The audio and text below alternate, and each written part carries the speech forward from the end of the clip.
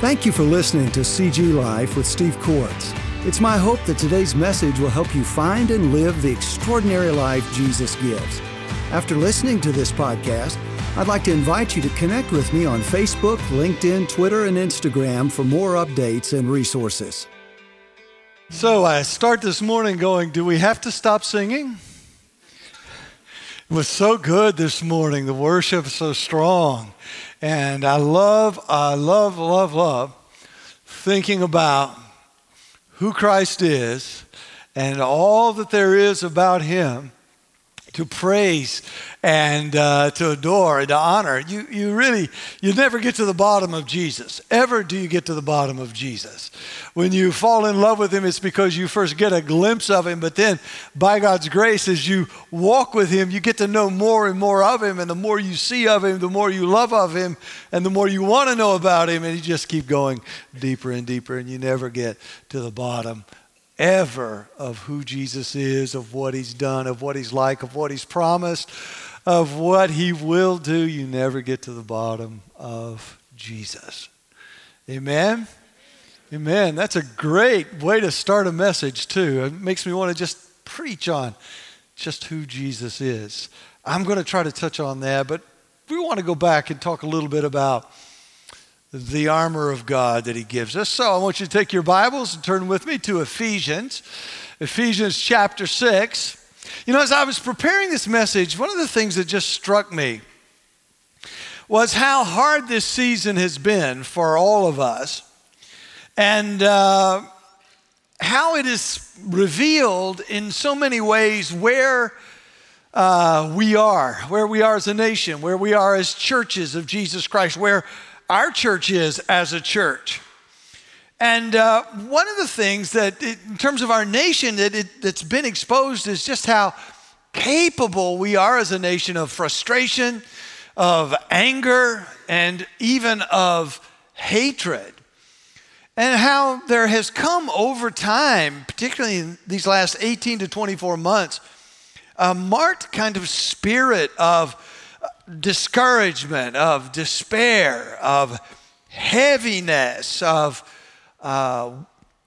weariness, of defeat. I performed a wedding last night, and it was like all good weddings are. It had joy, and excitement, and I always love to be part of that. But what was curious to me, and honestly, I haven't done a lot of weddings during COVID. It just didn't happen a lot of times. And what I noticed last night was, while there was joy on the surface, and it was real joy, that when I talked with people before the service, the ceremony, and then after the ceremony, there's this marked sense of heaviness, of weariness, even defeat. And it's touched every relationship, it's touched every endeavor, every plan we've made or want to make. It's touched every perspective we have. And in so many ways, it seems to me that the last 18 to 24 months has shown us to be a people who, as a nation, were largely unprepared, ill-equipped for everything that came at us in 2020. But as I step back and look, there's something else I see, and it troubles me. And that is this, that when I step back and I look at our culture, and then I look at the Church of Jesus Christ, one of the things I see is that the church hasn't escaped this spirit of heaviness, of weariness, of defeat and despair, and even of discouragement. And part of it I understand. We're human beings, and it's been hard, and so it's easy to be discouraged. But it still troubles me because basically this, when I look at our culture, what I see us doing to this very day, I mean, Afghanistan and the tragedy there just kind of compounds it all. But what I see happening is we as a nation are asking, who's to blame for this? Who's to blame for COVID? Who's to blame for all this chaos and confusion? Who's to blame for Afghanistan? Who's to blame? Who's to blame? And at the same time we're asking who's to blame, we're also asking who can save us? Who can save us? So we're looking for an explanation and we're looking for an answer. Explanation and answer. We need answers and we need a Savior. And we're constantly asking that. What has troubled me perhaps most is how it seems as if, in so many ways, the same questions that were being asked in the culture have been asked in the church as well. And we've mirrored the culture in this sense of defeat and frustration and all of that. We've been asking some of the same questions, which troubles me because the reality is, at the end of the day, we've already got the answers to those questions. What is the problem and who can save us? And yet, if I were just being transparent with you, it has struck me again and again and again that the answers that we already have, the answers to the questions we already know of what is the problem and who can save us, have not been enough for us. And so we've mirrored the culture in saying, all right, now, who is responsible for this? And who can save us? And what's the route we need to take? And that troubles me. It really does trouble me. And even as a pastor, I'm going, somehow, some way, we've had a real breakdown in discipleship here because we got the answers. We're asking, and these are the right questions. I mean, what's the problem and who can save us? It's just that we've been acting as if our answers aren't good enough. And it makes me want to back up and go, good night. How is this that the church looks so much like the world? And if we as a nation weren't prepared and weren't ready for what's happened, it looks in so many ways like the church was unprepared and not really ready for what happened. And we should be. And we could be. And we ought to be. And we must be going forward. We've been living almost with a spirit of defeat.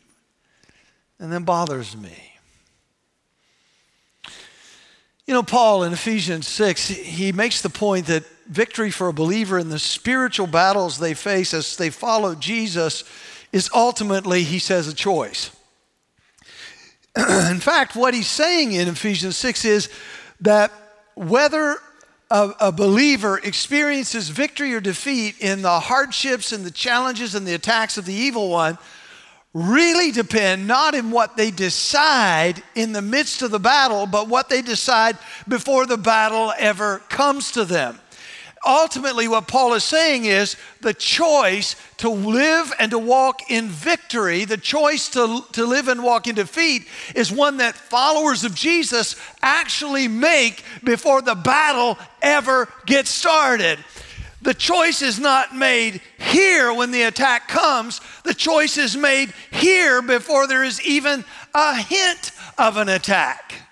I have to choose victory or defeat before I ever find myself in conflict. And that's part of what is driving Paul. What is so urgent for him as he's addressing the Ephesians, because he knows that conflict is going to be part of their following. We said, if you follow Jesus, you're going to also find yourself fighting. Following and fighting are part of what it is to be a follower of Jesus. This explains kind of this urgency. The choices we habitually make before conflict comes predetermines whether we will experience victory when it actually happens. And so the question becomes, how do we set ourselves up to choose victory before the fight ensues? And that's why we're looking at Ephesians chapter 6, verses 10 to 18. If you have that in your Bibles, you have that open or on your phone, let's look together at those verses. The Apostle Paul says, to the Ephesians. He's wrapping up his letter. He says, finally, let me say one last word to you. Finally, be strong in the Lord and in the strength of his might. Put on the whole armor of God that you may be able to stand against the schemes of the devil. For we don't wrestle against flesh and blood, but against the rulers, against the authorities, against the cosmic powers over this present darkness, against the spiritual forces of evil in the heavenly places. Therefore, take up the whole armor of God that you may be able to withstand in the evil day, and having done all, to stand firm. Stand therefore, having fastened on the belt of truth, and having put on the breastplate of righteousness, and as shoes for your feet, having put on the readiness given by the gospel of peace. In all circumstances, take up the shield of faith, with which you can extinguish all the flaming arrows of the evil one. And take the helmet of salvation and the sword of the Spirit, which is the word of God, praying at all times in the Spirit with all prayer and supplication. When you've got the armor on, keep praying. As you have that armor on, keep praying, because you're going to need all the strength God can give you. You aren't strong enough. Put that armor on and pray, and keep praying. And if you do, he says you will win. You will stand. You will stand firm in the midst of the battle.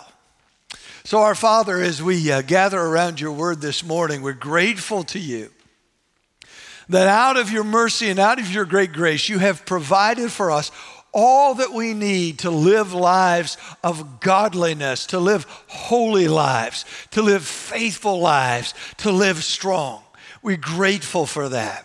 We're thankful, Lord God, that you've given us the answers to the most important questions that we face as we live in this life. What is the problem and who is the answer? What is the problem and who is the one who can save us? We're grateful for that. But Father, we confess that so easily and so often, the answers you have given us for a multitude of different reasons feel to us as if they are not enough. And like the world around us, Lord God, we find ourselves looking for more, looking for something else, looking for something greater, looking for something different other than what you've given us. And the result of that is, Lord God, we have not been able, and we are consistently unable to stand and to stand firm when the attacks come. Help us overcome this. Help us overcome this.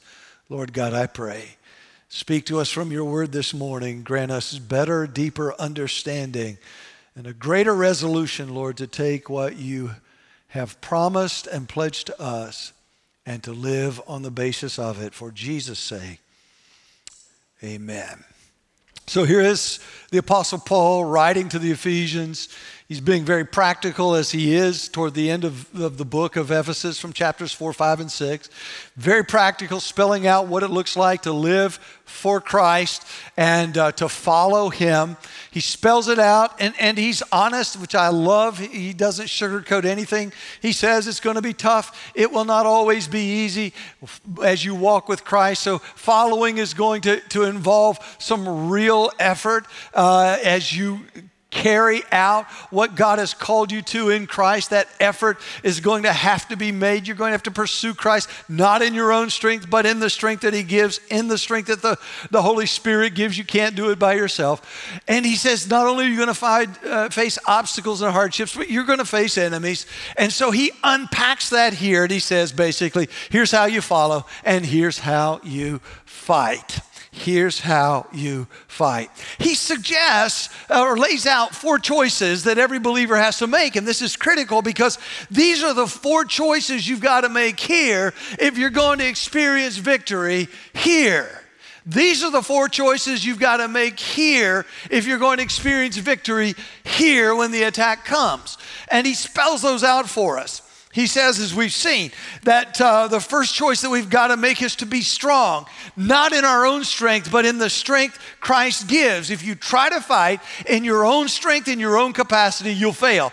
Be strong, he says. Here's the call.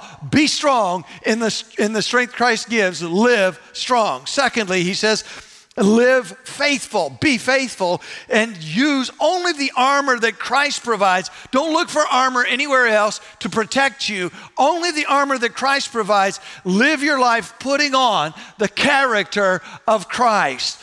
Be strong, live faithful, be faithful. And then finally he says, be wise. Be wise in the enemies that you fight.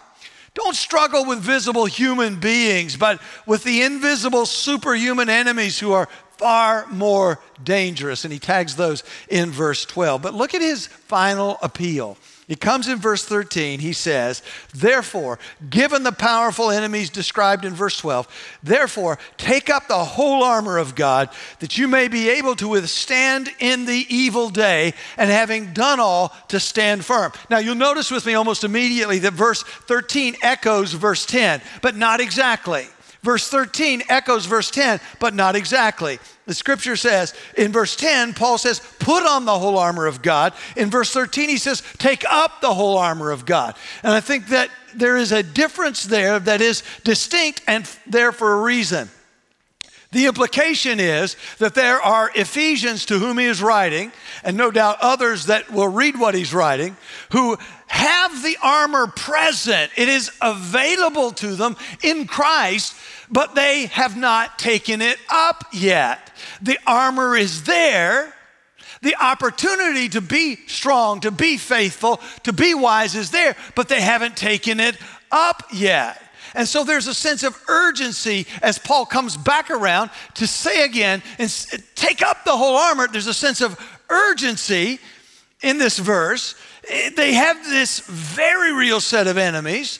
And so he's saying to them effectively, listen, here's the armor. Take it up now.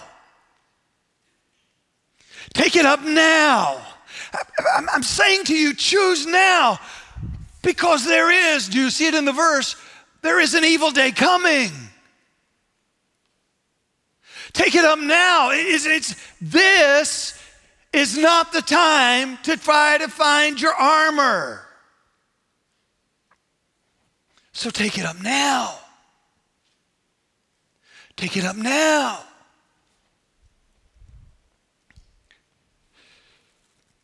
Because if you don't take it up here, you will always fall here.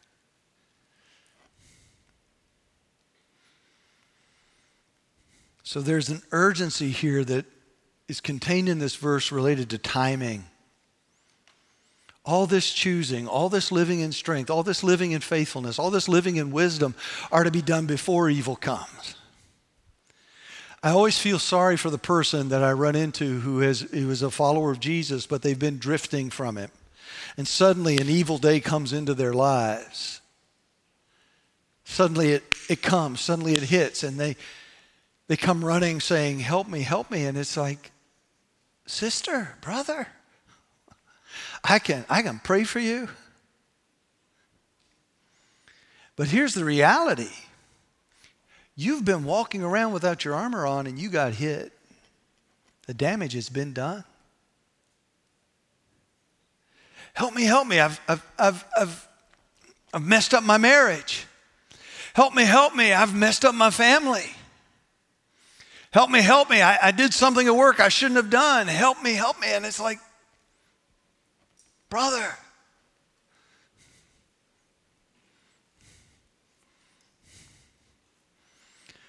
I will pray for you and I will help you get up because you've certainly fallen down. You've been defeated, but the consequences of your defeat, they're there and they're yours.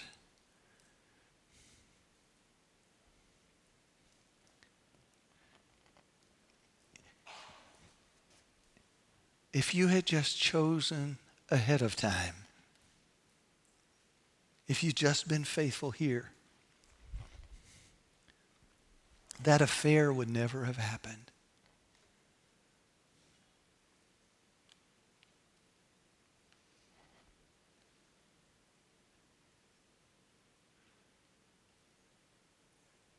Does Christ still love me? Yes.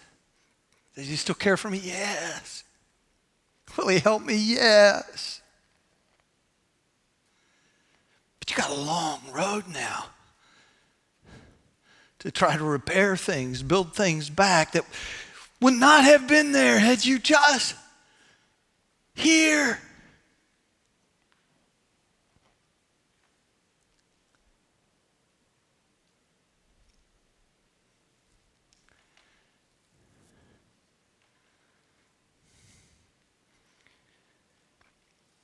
Notice something else with me in this verse. Paul's plea to take up the whole armor is joined to a description of believers taking up this armor and then having done all they can to stand. And as a result of that, winning in the fight by being able to stand. And what this suggests to us is a significant investment of time and effort in taking up this armor and keeping it on and planning and acting ahead to be ready for the enemy. So the picture is, I'm going to be strong in Christ and I'm going to live strong in Christ. And I'm going to practice it, as we said last week, in the small things so that when the big things come, I have already ready access to His strength. Does that make sense?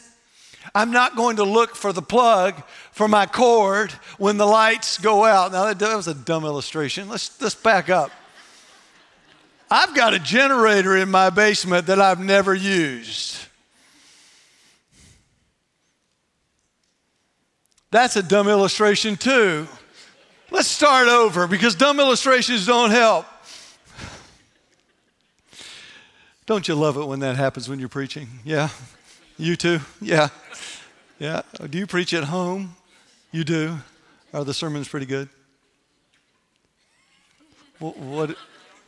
Huh? Sometimes they are and sometimes. That's just like me.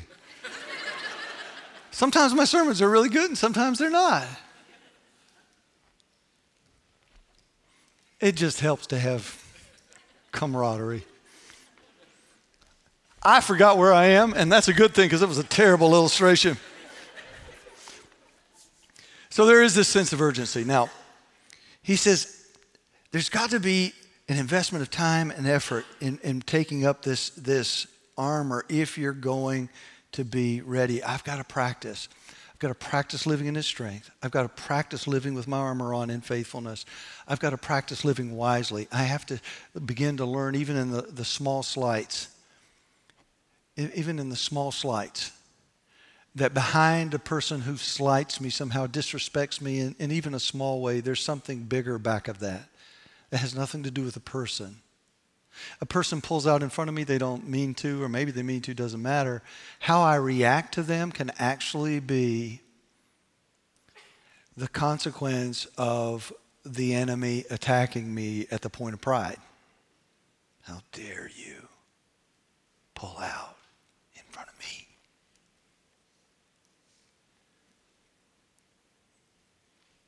So if I'm walking faithfully with Christ and I'm walking wisely, suddenly when a person, this is a good illustration, it's getting better, right?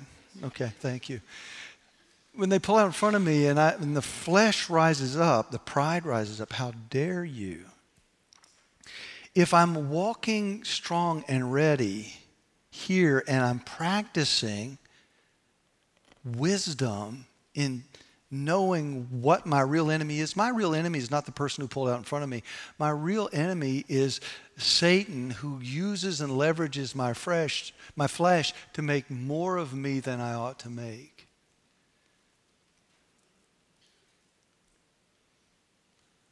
And so I go, okay, yeah, that happened. But I'm not going to treat that person like they're an enemy or an idiot.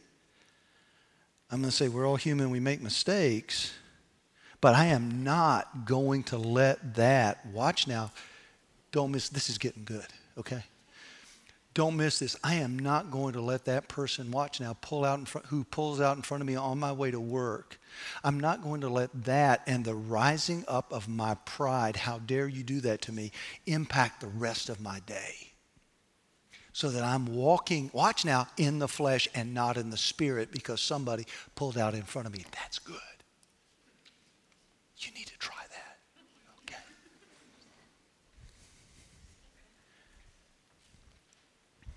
Please don't be afraid to sit on the front row.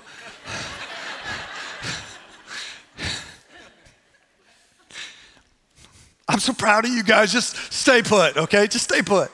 Don't go anywhere. But do you see? Do you see? Now watch with me. Will you watch with me just for a minute?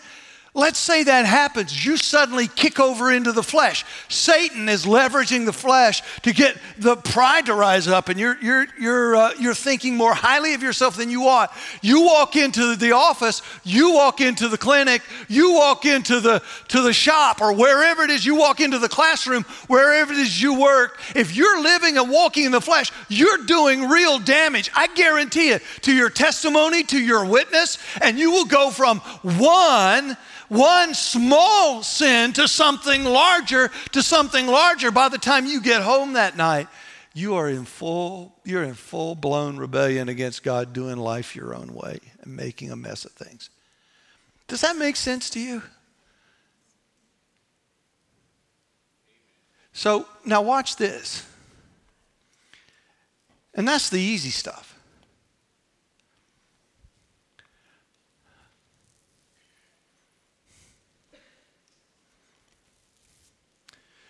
I get to see some things that you all don't ever get to see, or maybe you get glimpses of. But I mean, just this morning, between services, the brokenness that people have come to share with me, not from things they've done, but from evil days that have come to them unexpected. Another story of cancer out here. Pastor, we thought it was just a routine doctor's visit. Young couple. It's like evil day. And if you don't have your armor on, it will knock you down.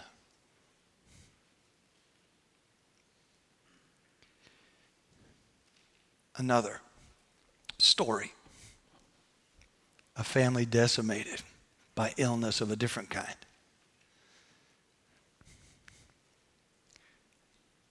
Pastor, we're just so empty. We love Jesus, but we are so empty and we're so tired. Been in the ER 3 times this week. It's just an evil day. I love what the husband said to me, though, and I love this. I told John after after we were done talking, I said, I love to see this. He said, Pastor, we are empty. Watch this. But he said, I can't wait to see how God is going to fill us back up again and make us strong. I wanted to give him a high five right there and say, yep, you got your armor on. This thing is not laying you down. You are standing firm. And that, my friends, is proof of what Paul is saying. And I love that. But it takes time. It takes discipline, and it takes practice to keep making those choices in the small things so that we're ready to choose them when the day of evil comes. And folks, I want to say to you,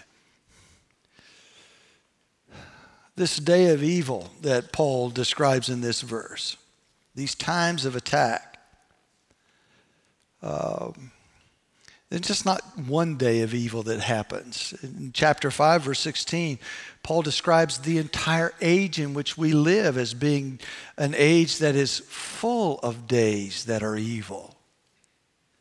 So the idea here is that every believer has evil days coming. It's not a matter of if, it's a matter of when. When they come is not a choice we have. It's coming. Get ready. But it's not just when they come, but also how they come that we need to be aware of. We have no choice about that either. Satan has lots and lots of options, and he uses them. Now, the good news is that we can know something about the ways in which he attacks. Paul says we're not ignorant of his designs. If you think about it, you can watch Jesus in his encounter with Satan in his time of temptation, and you can learn a lot about Satan's tactics. And every believer who would live ready is going to understand some of the tactics that Satan uses. He'll misuse scripture.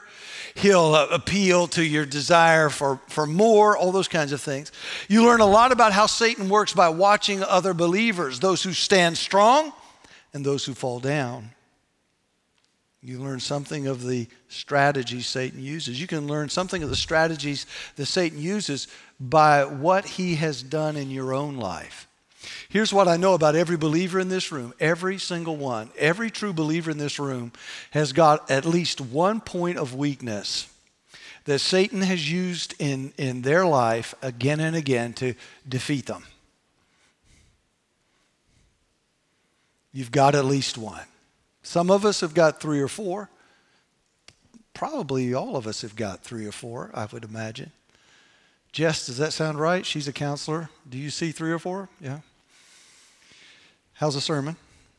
Good? Okay. 3 or 4. And if you walk with Jesus long enough, you will know and you'll begin to notice that there are certain things in your life that come where you compromise rather quickly on the Word of God. Certain words that can be spoken to you that almost immediately hit you and bring you to a point of despair, discouragement, or defeat. It is a place of weakness. Satan is a tremendous record keeper. He forgets nothing.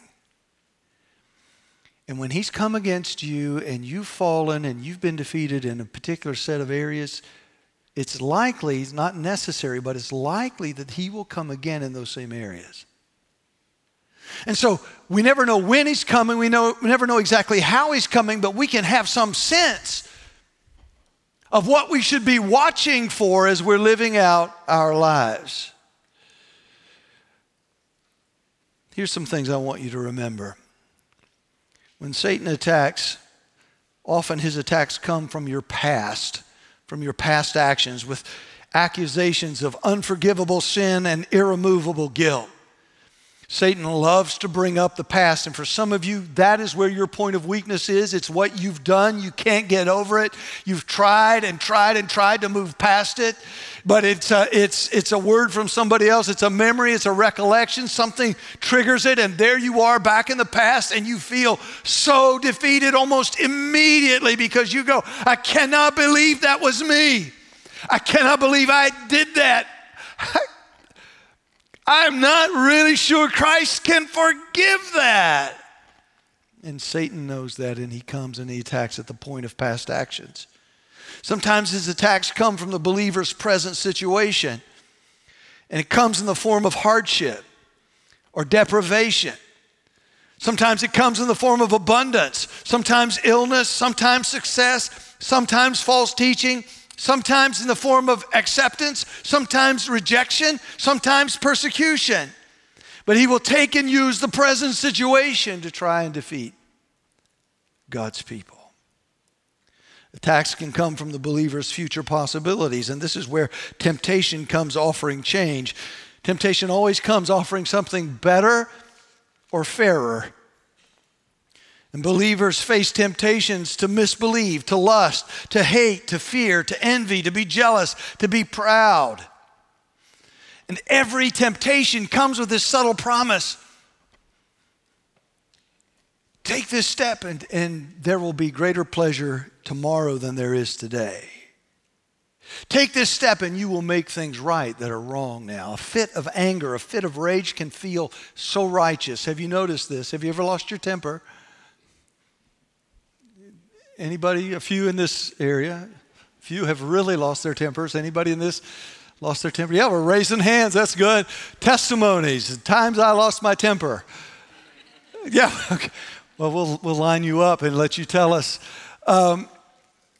You can lose your temper. You can explode and feel like it's so right. It's so righteous. I'm going to fix this. How dare you speak to me that way? I'm going to let you have it. And it can feel like, God's behind it. It honors the Lord because I'm right and God knows I'm right. And man, you're making a mess. man, you're making a mess. But you fall, and you see the problem is you fall into this temptation. And what happens in temptation is opportunity and desire collide. You have the right opportunity, you have the wrong desires, they come together, and temptation produces results.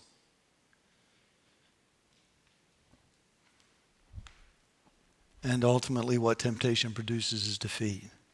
How does he go about this? Well, he has two methods, and one is his favorite.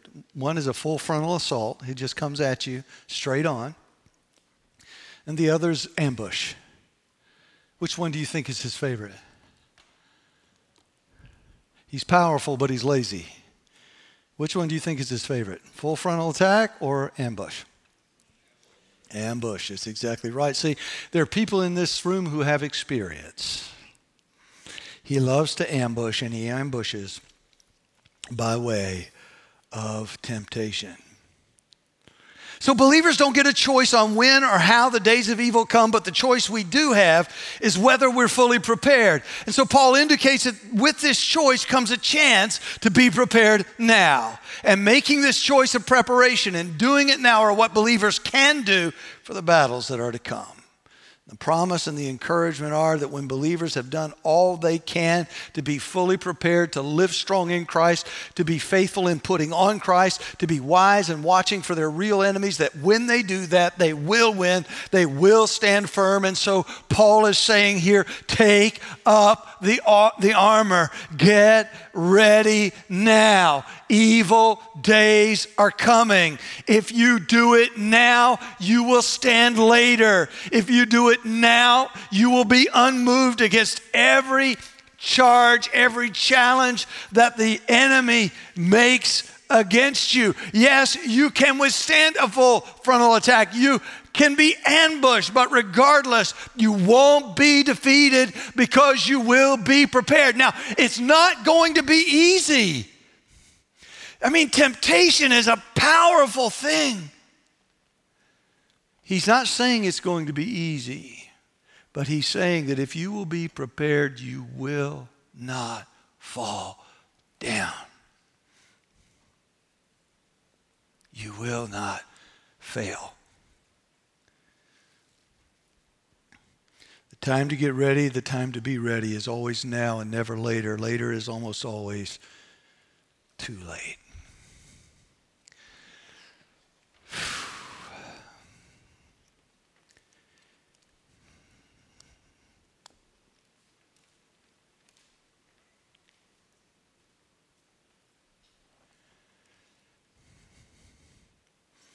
To be in the middle of a firefight is not the time to be looking for your weapons. It's not the time to be loading the ammo in your clip. That was for the men.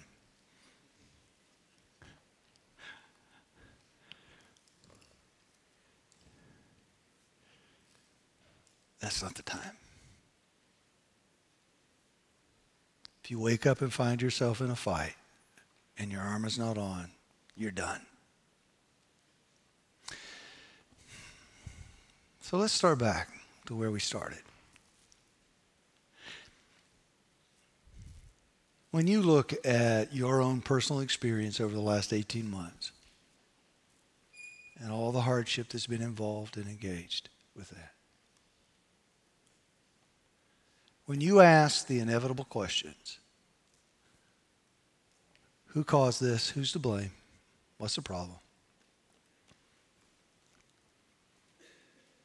And who can save us? What were your answers?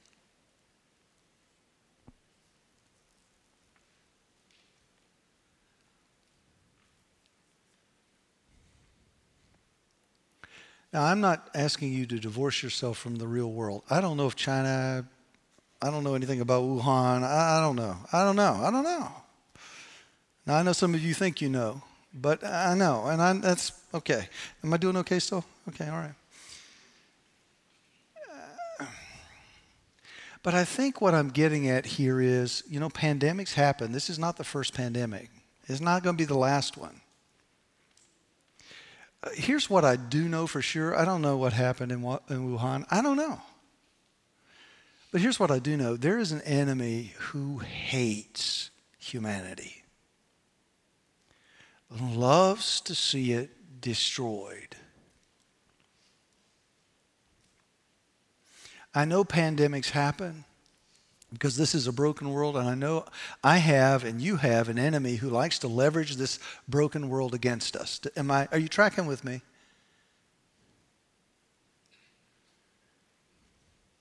Now, we should, be realistic, do all that we can to be good stewards of our bodies, our health, all that kind of thing. We shift over and go into the political categories and the unrest we're seeing in our nation and have seen, same kind of criteria. Your enemy is not flesh and blood. Not flesh and blood. Not flesh and blood. If you can see them, they're not your enemy. It's the ones you can't see that you need to be really worried about. Same thing.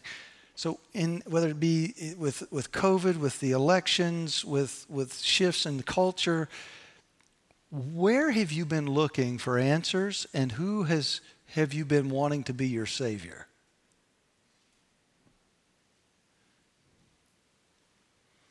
And if you've been looking anywhere other than Jesus, you've just been mirroring your culture.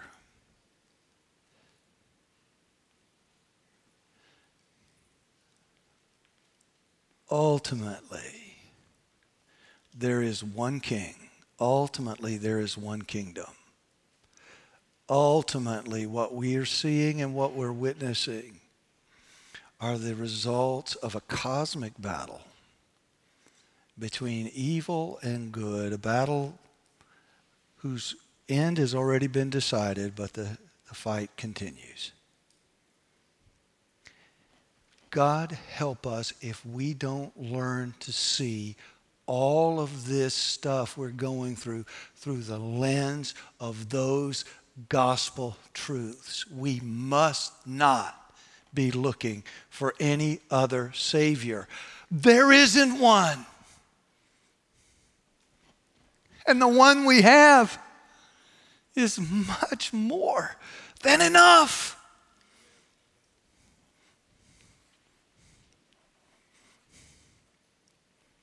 More than enough.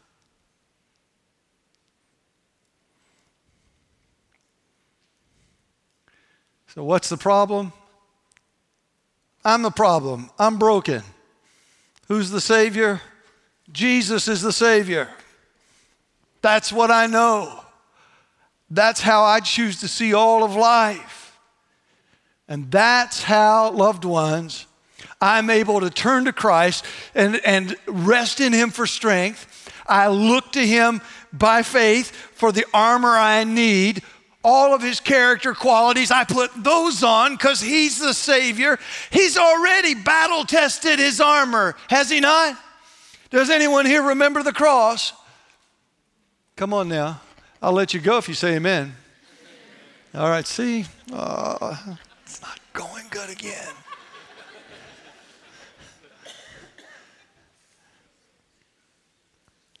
And because of what I've learned from Jesus, I can live in wisdom and know who my enemy is so that I can live ready when this happens.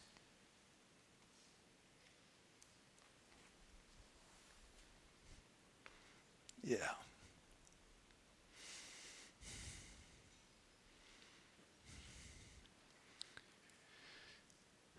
I think we've fallen down, to be honest. I think the Church of Jesus has fallen down. I think we said we believed we knew what the problem was and who the answer was, but I don't know that we really practiced what we say we believed. I think we've fallen down. But I know our God is a God of great grace and mercy, and He stands ready to pick us up. And here's my simple plea for our church is, let's not be that church or be like those believers who are measuring and seeing our culture, our problems in the same way that everybody else is. Let's dare to live what we say we believe. And let's say to ourselves and let's say to each other again and again and again, we know what the problem is. We know who the answer is. He's already won. The victory is ours. Let's live like conquerors and stop living like losers.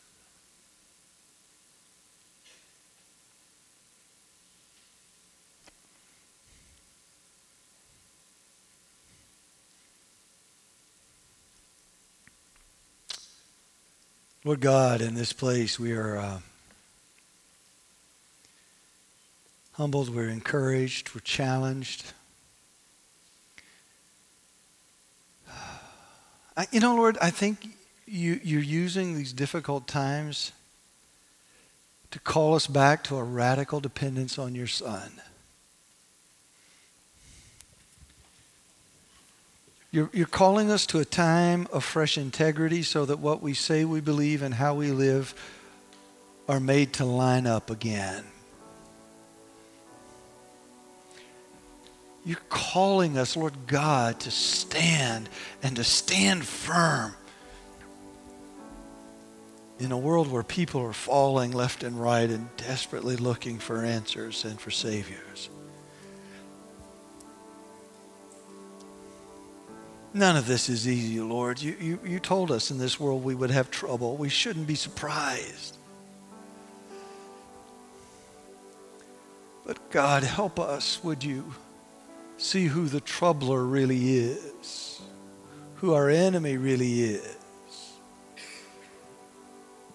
and to find fresh joy and delight, peace and rest, wholeness, wellness, fullness in the one who is your Savior, this Lord Jesus, who gave himself for us to redeem us from all lawlessness and to purify for himself a people for his own possession who are zealous for good works.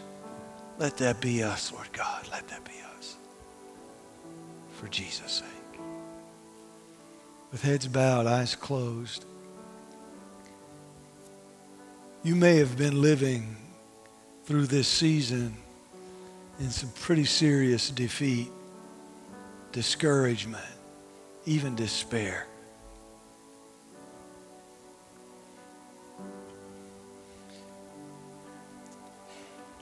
Perhaps you feel weighed down, broken down, like some who have shared with me, almost unable to get up. Oh, loved ones, there is a Savior. And he waits. Your life may be empty, but he is ready and waiting to fill that life back up again. He's faithful. Go to him. Tell him where you are. Ask him for fresh strength. Ask him for fresh faithfulness. Ask him for fresh wisdom with eyes to see. Some of you this morning, you notice a pattern in your life of despair, perhaps from the earliest days, and despair from which you've never been able to get free. The answer God has for you is Jesus. If you would today, by faith, give your life to him, recognizing what he's done on the cross for sinners to bring healing, forgiveness, and restoration. If you would take that step today, he will set you free. It was for freedom that Christ has set us free.